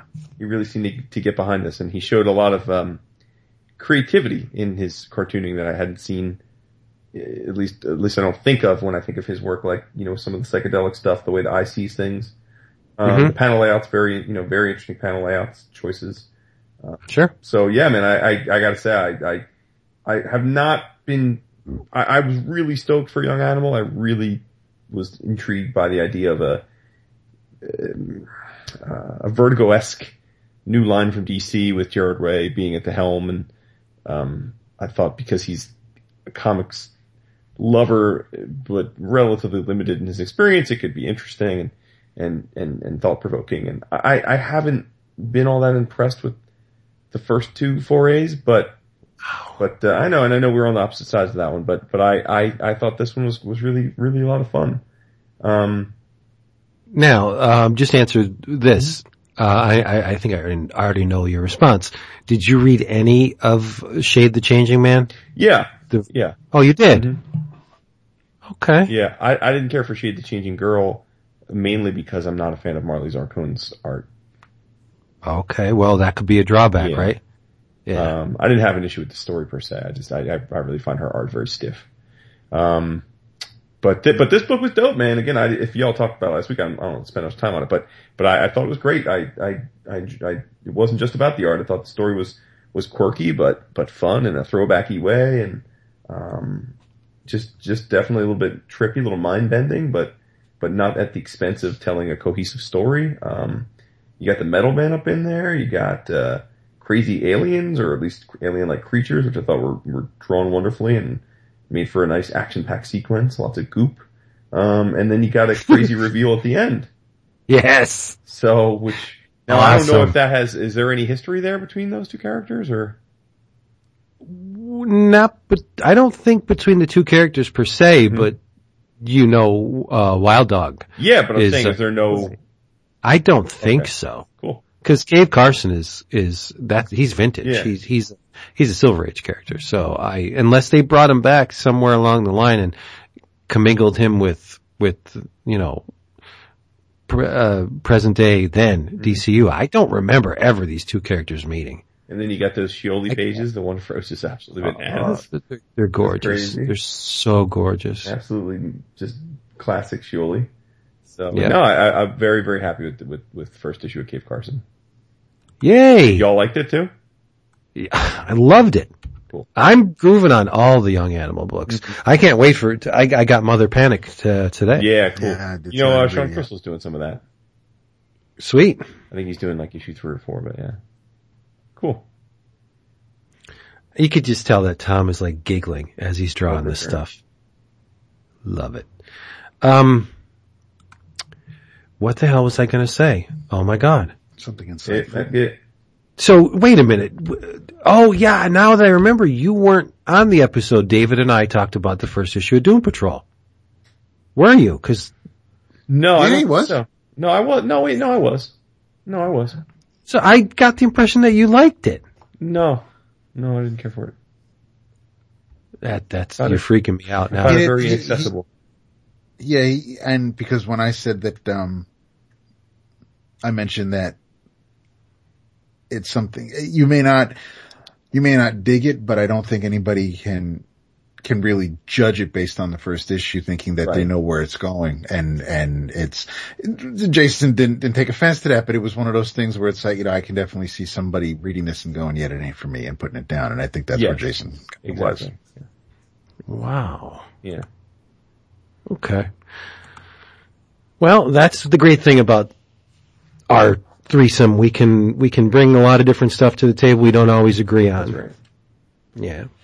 Now, Vince, I was quite surprised when I mentioned loading something onto the DB for y'all, and I had assumed it was something you had read many years back. Yep, I know what you're talking about. You had said, much to my shock, that you, as far as you could tell, at least at that moment, had never read this. And that is The World of Edina. Oh, yes. I did, memory is fleeting, right? If this, stuff was serialized in, heavy metal, I don't remember it. That's not to say that it wasn't, but, I went through a good chunk of this book and nothing's clicking. Like, I don't recall reading this. So, it's all new to me. And Jason is, of course, talking about Mobius, and The World of Edina, published by Dark Horse. This is the first, volume of the Mobius library. Exactly. Correct? And that's why I bought it, because Mobius is one of the greatest cartoonists of all time. And, arguably the greatest. Yeah, absolutely. It's just semantics, right? I mean, whatever. Dark Horse does such a great job with these archival books, so the fact that they're putting out a library of them, I just figured great time to collect some Mobius art. Yes, it's true.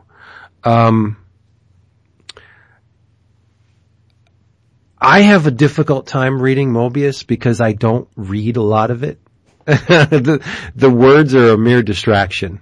When I'm going through a Mobius book, it's all about the art. to me. And I try and figure out what he was thinking and how a person, a human being could actually conceive of some of these layouts, because I think Moebius is godlike. I really do.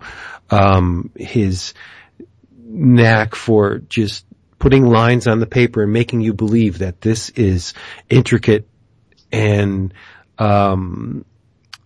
unserviced machinery. Like that one panel where the guys are coming down the conveyor belt and you see the machines in the background and they look like they're leaking.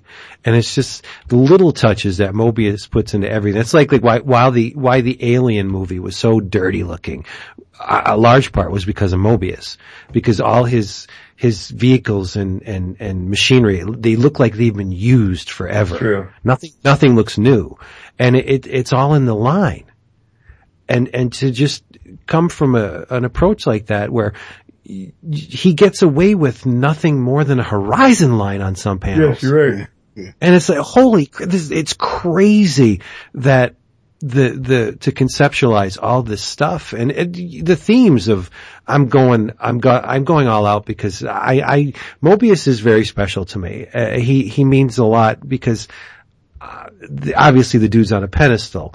But I try and think of how he could have came up with all this, and the mind boggles. I think the artwork is extra human. It really is. Mm-hmm.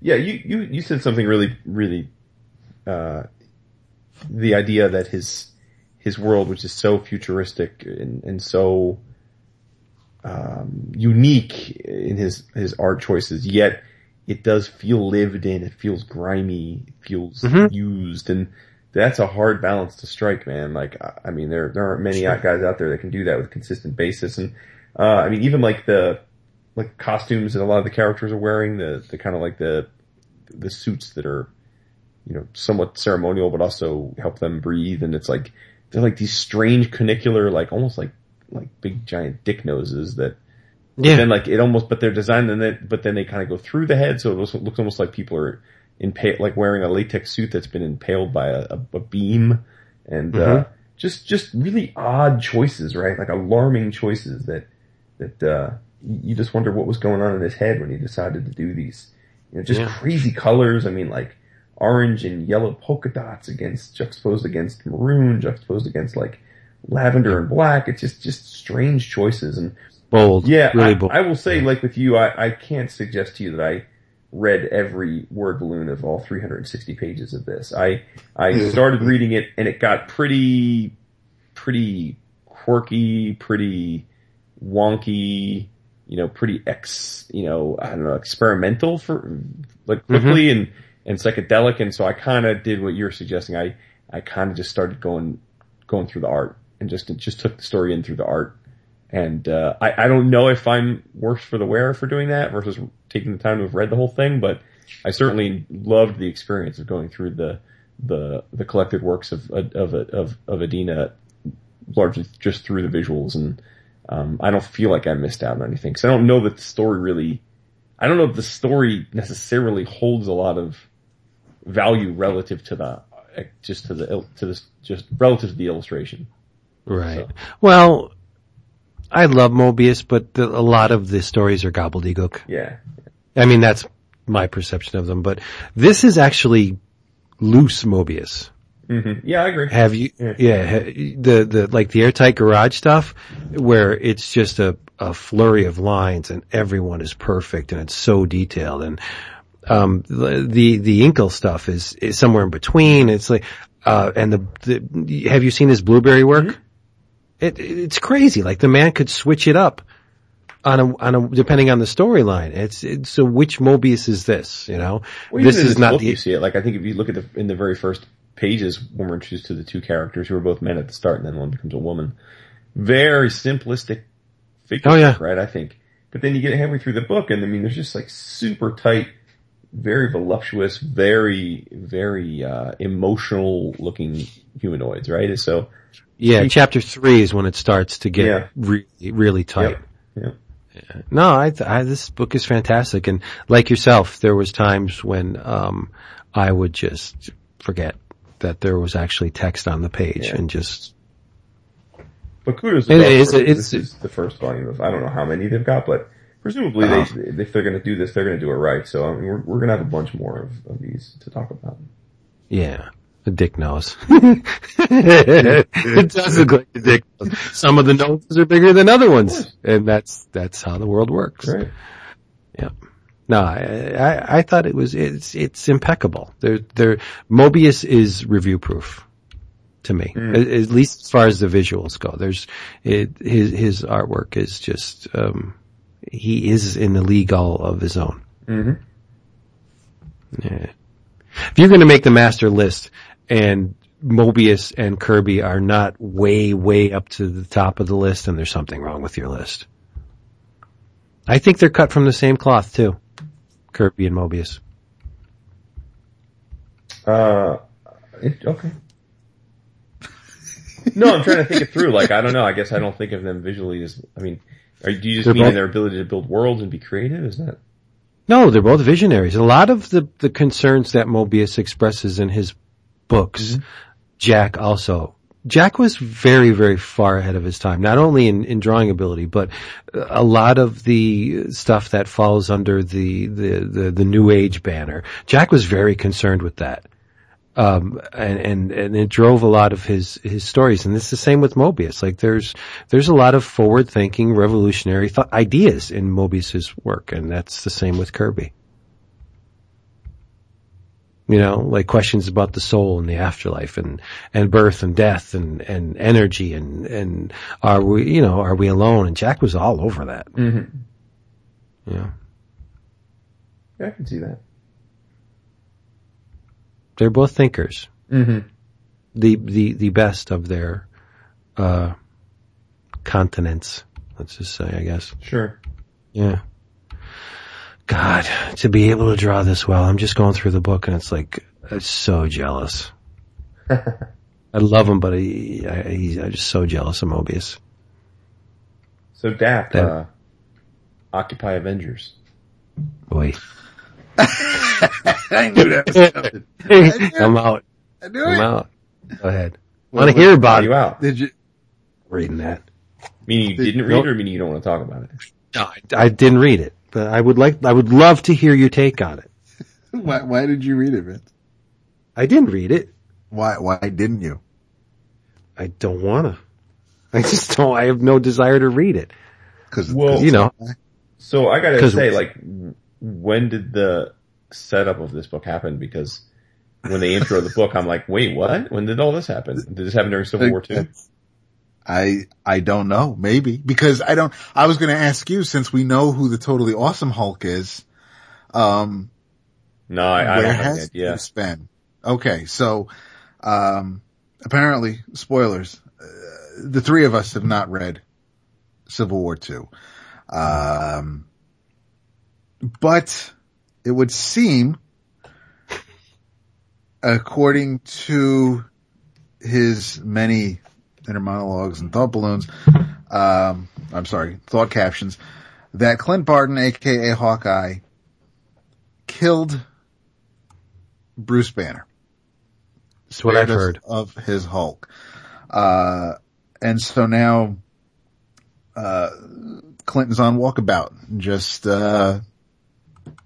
going from town to town. And this is a book that decades ago this very much reminded me of the Our Traveling Heroes? Keebler of the Keebler Say No to Drugs issue with the Protector and the Teen Titans. Cause I love David Walker, but this is definitely it's obviously it's very strong political book, but it's a PSA. And that's what those Say No to Drugs books were, thanks to Nancy Reagan. But I didn't really get a Hard Traveling Heroes feel from it. It's Hawkeye's teaming up.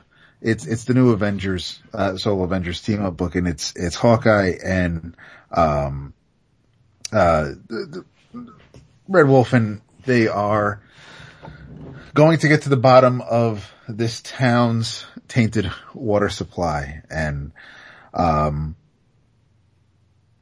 guess based on the title of the book and the cover, I should have kind of guessed as to where they were going with the book. I had no idea it had to do with water in this regard, but it's very timely and topical book, and since I'm not a huge Hawkeye fan, I think David did a solid job in writing the character. It definitely feels like the Fraction Clint. It feels like the Lemire Clint. Mm-hmm. I don't know how hard it is to write Hawkeye, but the voice is very similar. It's not like I don't think, Hawkeye would never react this way or behave this way. I'm getting that attitude. I agree. I kind of dig him in this setting because we've seen him in the city. We've seen him with the Avengers, and right now he's just out in the desert, dealing with,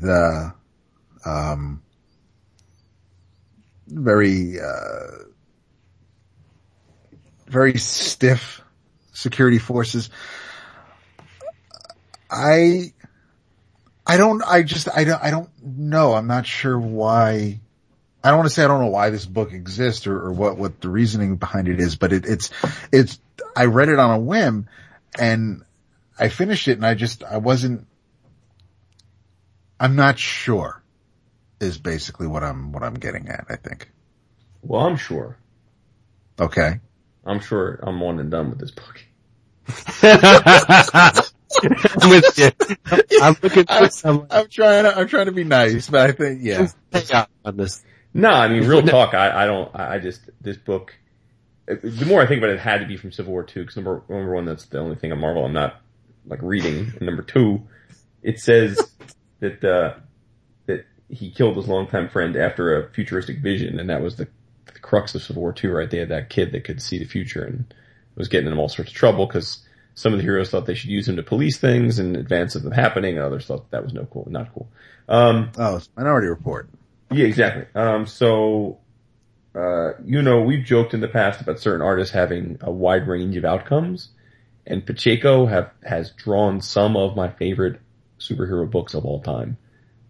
There are issues he has drawn that I genuinely think are masterpieces, but sometimes I don't know if he's had a bad week, if he's rushed or whatever. There's good Pacheco and bad. No, sorry. No. I was just saying that. Sorry to myself. Sorry. There's good Pacheco and bad Pacheco. And this was not good Pacheco. I agree with you. And but Pacheco, unlike Shaken, who pencils and inks his own stuff. Yeah, no, you're on it. The inker is the problem here. Because, we've seen, Pacheco's done amazing work with Jesus Marino. Yeah. But then there's some other inkers who are just like, wow, that is a really shitty pairing. And I have no idea what else Rafael Fonteras has I was going to say, I'd never heard of the guy either, so he's probably relatively new. So it's just a case of the inker isn't doing Pacheco justice in this book. No, agreed. Absolutely agreed. And Sonia Oback is the colorist and Oback has done some great work in the past, but again, I don't know if, maybe the team is not giving Oback enough to work with. It's just some of the things just seem off color-wise as well. But no, unlike everything else we've talked about tonight that I'm going to keep reading, even if like Vigilante Southland, I'm going to give that one the benefit of the doubt. I pretty sure I gave this a shot and I'm good. Yeah. The cover alone is reason enough for me not to pick up this book. It's interesting because the art inside is much different than the cover art, but No, I mean just the theme of the cover, like Hawkeye, no costume, well, somewhat stealth costume, standing in front of a multi-ethnic group with children. It's like, there's nothing's compelling me to read this. Right. I find nothing interesting about that cover.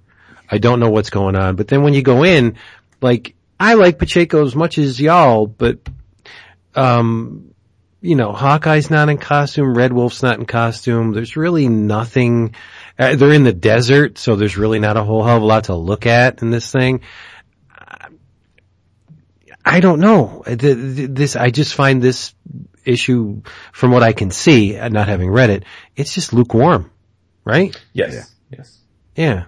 Absolutely. And Walker has, I think, when conversations are taking place and the things going through Hawkeye's head, I think Walker's on point with that. I thought it was witty, and I was enjoying reading it, but I was enjoying reading what people were saying and how they were reacting, but on the page, in this setting, with everything else going on in the package, it isn't meshing for me. Right. I mean, look, David Walker has gotten the short end of the stick, in my opinion, in a lot of the books that he's been asked to do. And I know he's probably cutting his teeth, and he's like, got to take the books. He's probably at that point where he's got to take the books that are offered in most cases, and I respect that. I think he's a talented writer. Again, I think we loved his Shaft stuff, obviously, and yeah, I think he's doing a great job on Luke Cage and Power Man Artist. But Nighthawk was rough, and didn't think Cyborg was all that, and I'm not really feeling this one, so I don't know. It feels like I'm looking forward to it when he's big up enough that he can kind of pick his own stuff, his own path. Right. So. Now, I have heard that I am woefully wrong to have given up on Flintstones. Yes, you have. Yeah, I co-sign. You all read issue 5, right? Sure. I only read the first 2, but I might have to catch up because I heard the iFanboys giving it big love last week, and then I saw you all. Oh, so now no. Yeah, I read. No, it was their pick. It was their pick of the week, and then I saw y'all doing your little, "What's up, Boo? Can I get this book into DB, Boo?" And then y'all were like, "Oh, I got to get up on this." So I thought, "Oh, damn!" Like y'all are up still with this book, and Ron and Josh and Connor like the book too. So maybe I slept on this book. Yeah, it's amazing. Yeah, it is the. I heard Barney's impotent. He is. There's some little sperm happening there for him, poor dude. Yeah, we get the kind of the origin of Bam Bam. As far as we get the origin of the Great Kazoo, there are the things that they're throwing in this book that you just shrug off or take for granted, or just it's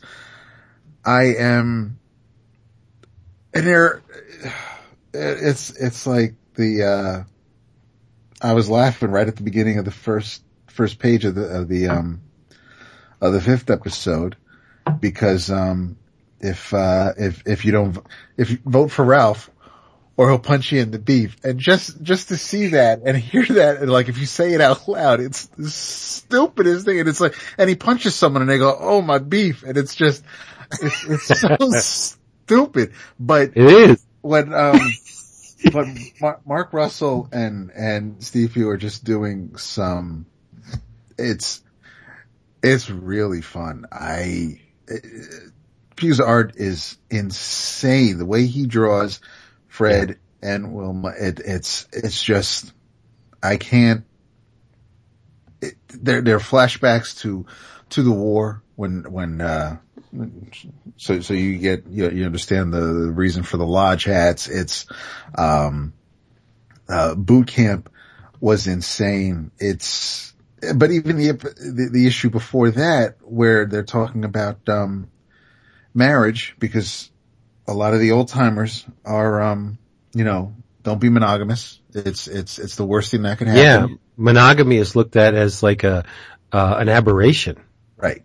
Like it's not right. And it's how it's so slick and subtle, I don't find it heavy-handed at all when Russell is trying to, not even trying to, but he'll make sure to hit it home when it comes to current events for us, because the marriage issue, you meet Adam and Steve, and they want to get married too. And the guy who's all for marriage, he's like, no, that's not, now we're going too far. We can't have, we can't have a guy married. That's just, it's like, but wait, I thought you were being all tolerant before. You were talking about how everybody needs to be open-minded. He's like, no, well, that was before when I was, it's like, oh, so it's just, it's just really, really well done, I think. I am really enjoying it. And it's not, when they make it look deceptively easy, because one issue will have related themes. Like the issue 5 is called Domestications. And you get Wilma and Fred going on a little retreat to spice up their marriage, and the whole thing with the monogamy being wrong. But then you get all the appliances, the animals the domesticated animals and dinosaurs that serve these people are questioning what they do. Right. And those two, and the two themes work well together. And it's essentially a sitcom, as it should be, like, cause that's what the Flintstones was. But there are so many different concepts weaving through each issue that it's mind-boggling how they pull it off in 22 pages. Yeah.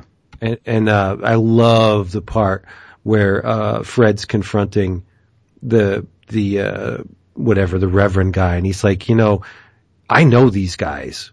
When I was little, I grew up with them. When I was little, they helped us live. They saved many of our lives. He goes, just because they're two guys, they're as valuable as anybody else. Right. And the guy's like, yeah, maybe I should think about this a little bit longer. Yeah, it's just fantastic. And Pugh draws a smoke in Wilma.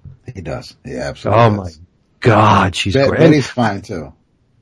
Yeah, Betty's fine, but I think he puts more mojo into Wilma. He likes and then there's Dr. Sargon. Oh God. Professor Sargon, he's the smartest caveman because he's Carl Sagan. Yeah. And I really was expecting, they have a space, issue number 3, a Space Oddity, dealing with going out into space, and I love the when they're talking to the newscasters, because there's what is in the that part had me dying when they were talking about, okay, what do you think about marriage, Rock? I think it's an immoral threat to our way of life. She asked, really? Why do you say that? His response, because it wasn't around when I was a kid.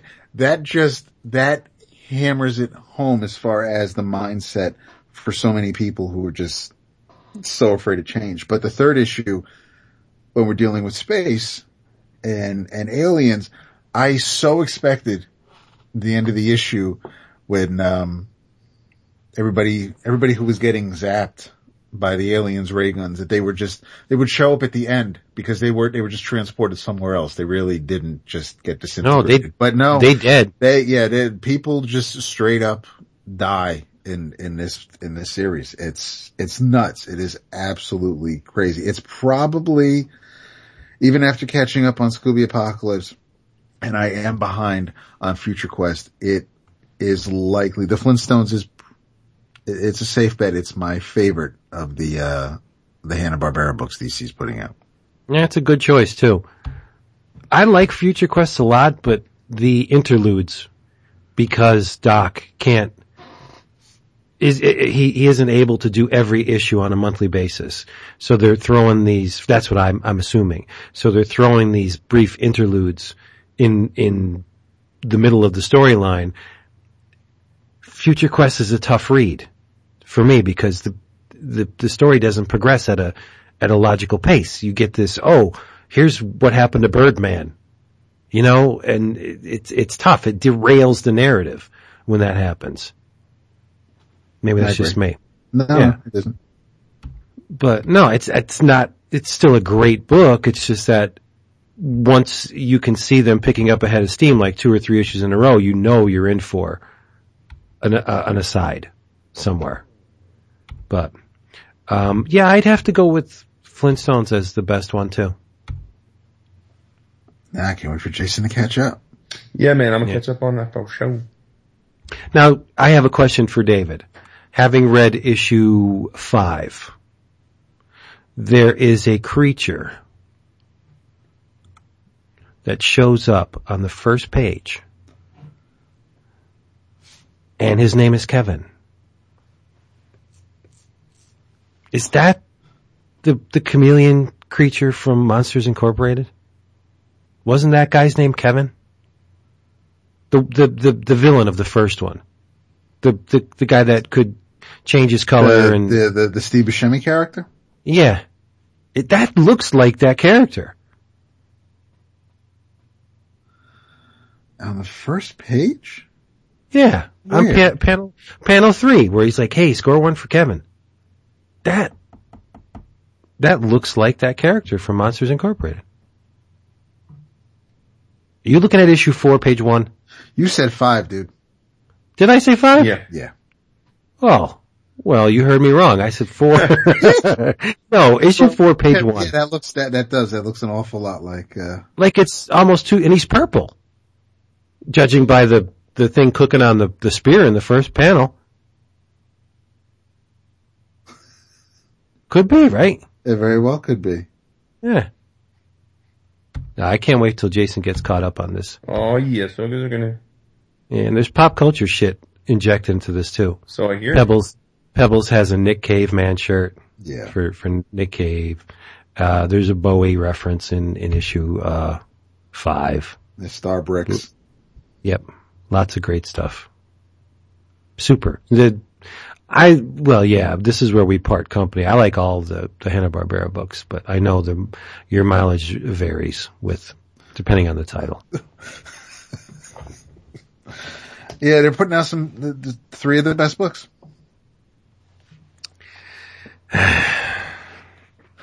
All right, everybody. Hey, only one place to go if you want to get your comics cheaply, and that's Discount Comic Book Service, DCBService.com.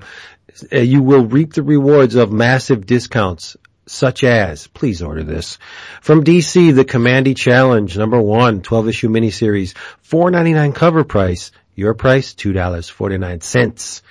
Bean World, a hardcover volume 4 from Larry Marder, the genius, $16.99 cover price, your price, $10.19.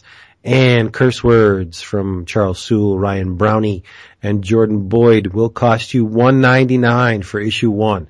That's 50% off the cover price. In your travels, if you love the Warren era as much as I do, I've talked about this book before, but they're coming very, very close to recapturing the complete feel of a Warren magazine. It is, of course, The Creeps from Warrant Publishing, issue number 8. I just got it in my Sicilian little hands. It is, features a cover by Kenneth Smith. And if you know Kenneth Smith, if you're familiar with his work, the guy has not missed a beat. Ponderous writer, as Casey Kasem would say, but his illustration style is amazing. In this issue, we have Alex Nino does the inside front cover, and it's a current piece. This is not a rehash. This is not pulled from the Warren vaults. This is brand new Alex Nino. Nick Poligo, Mansur, name, you don't know any of these names. Mike Dubish, M. Ramlan, but Don Glue. Oh, M. Ramlan? Damn. Yeah, see. Nicola Kuti, we know him. Then there's the Archie Godwin character, but visually, this is coming damn close to the heights that, Warren achieved. Now, I'm not saying Wally Wood high or Alex Nino high, right, but Alex Nino's in this. a lot of people, Dark Horse included, they try and recapture that Warren magic with varying results. They don't always pull it off. Yeah. The Warrant people are coming really, really close. In another year, I mean, I would expect to see Bird, like they had Corbin in the last issue, but again, inside front cover, like Wrightson may do something. I hope for them. The Frazetta covers on many of the early issues. Ken Kelly, those are the names that you associate with Warren because they worked for Warren. They appeared in Warren and now they're appearing in the Creeps. So if you like the Warren stuff, and why wouldn't you, do yourself a favor and check out the Creeps from Warrant Publishing. It's great. It's only $5 an issue. Oh, bargain. Yeah. I like it. Dead air. Come on. In your travels, in between reading some of the newer stuff, I needed to do some rereading this week and, decided to pick these two trades off the shelf. Some of you will know what this is. You can get it digitally, Comixology. Like I said, the collection is out there. Some of the artists on this series include Steve Dillon, Gary Leach, David Lloyd, Lieber Mayho, Jason Pearson, Chris Sprouse. It's a 12-issue series written by Warren Ellis. It is Global Frequency. It is one of my all-time favorite Warren Ellis books. I dig the concept of it. I completely forgot that the third issue had to deal with memes, and it reminded me very much of the Medic book that we read last year, drawn by Eric Donovan and written by James Tynion IV. It was it's Warren. Warren loves his science fiction and his science fact, and this book is dripping with it. Miranda Zero is the leader of the Global Frequency. It's a group consisting of 1,001 scientists and geeks and nerds and special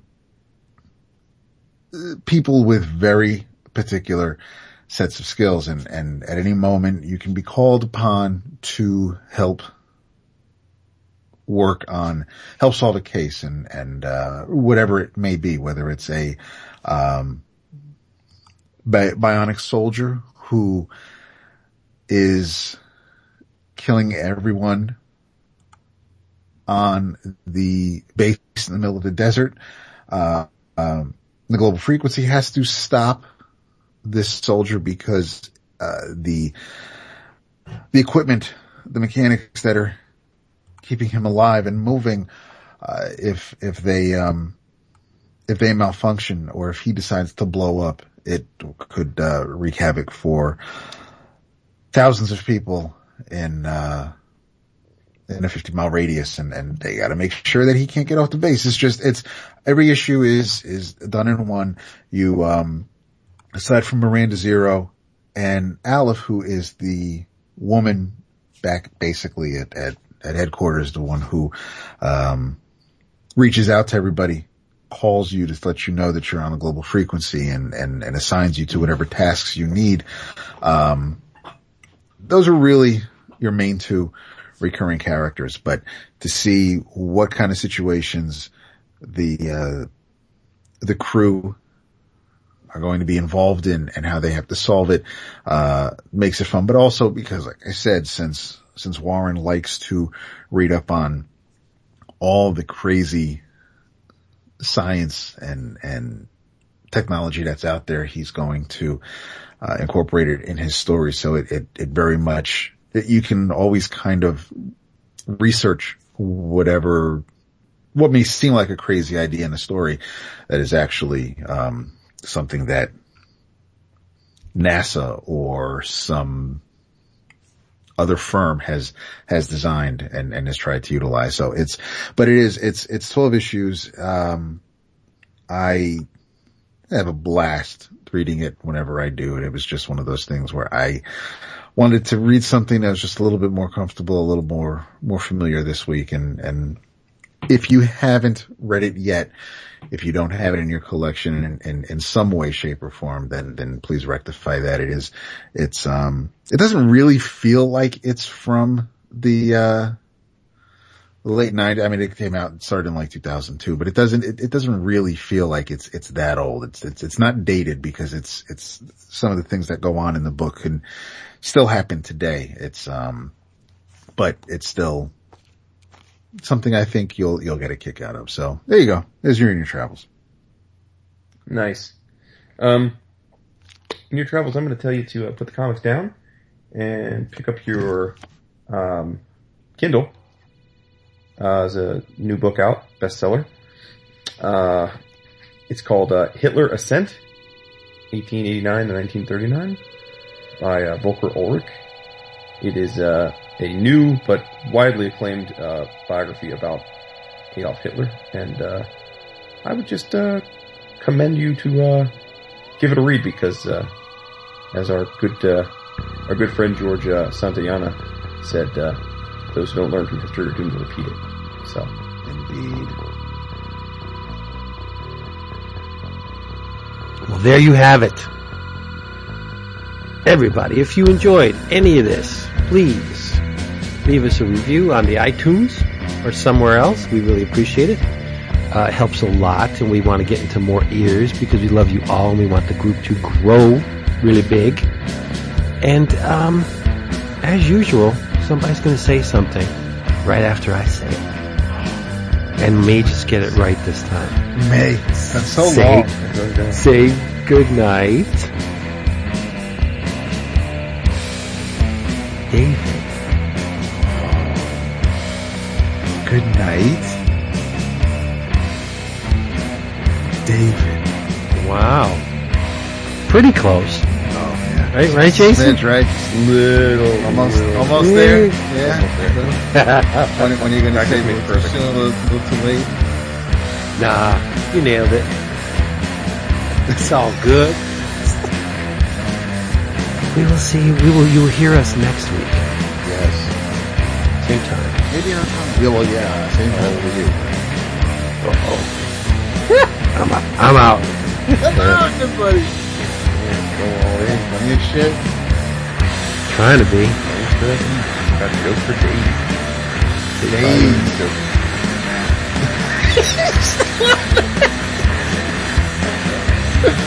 All right.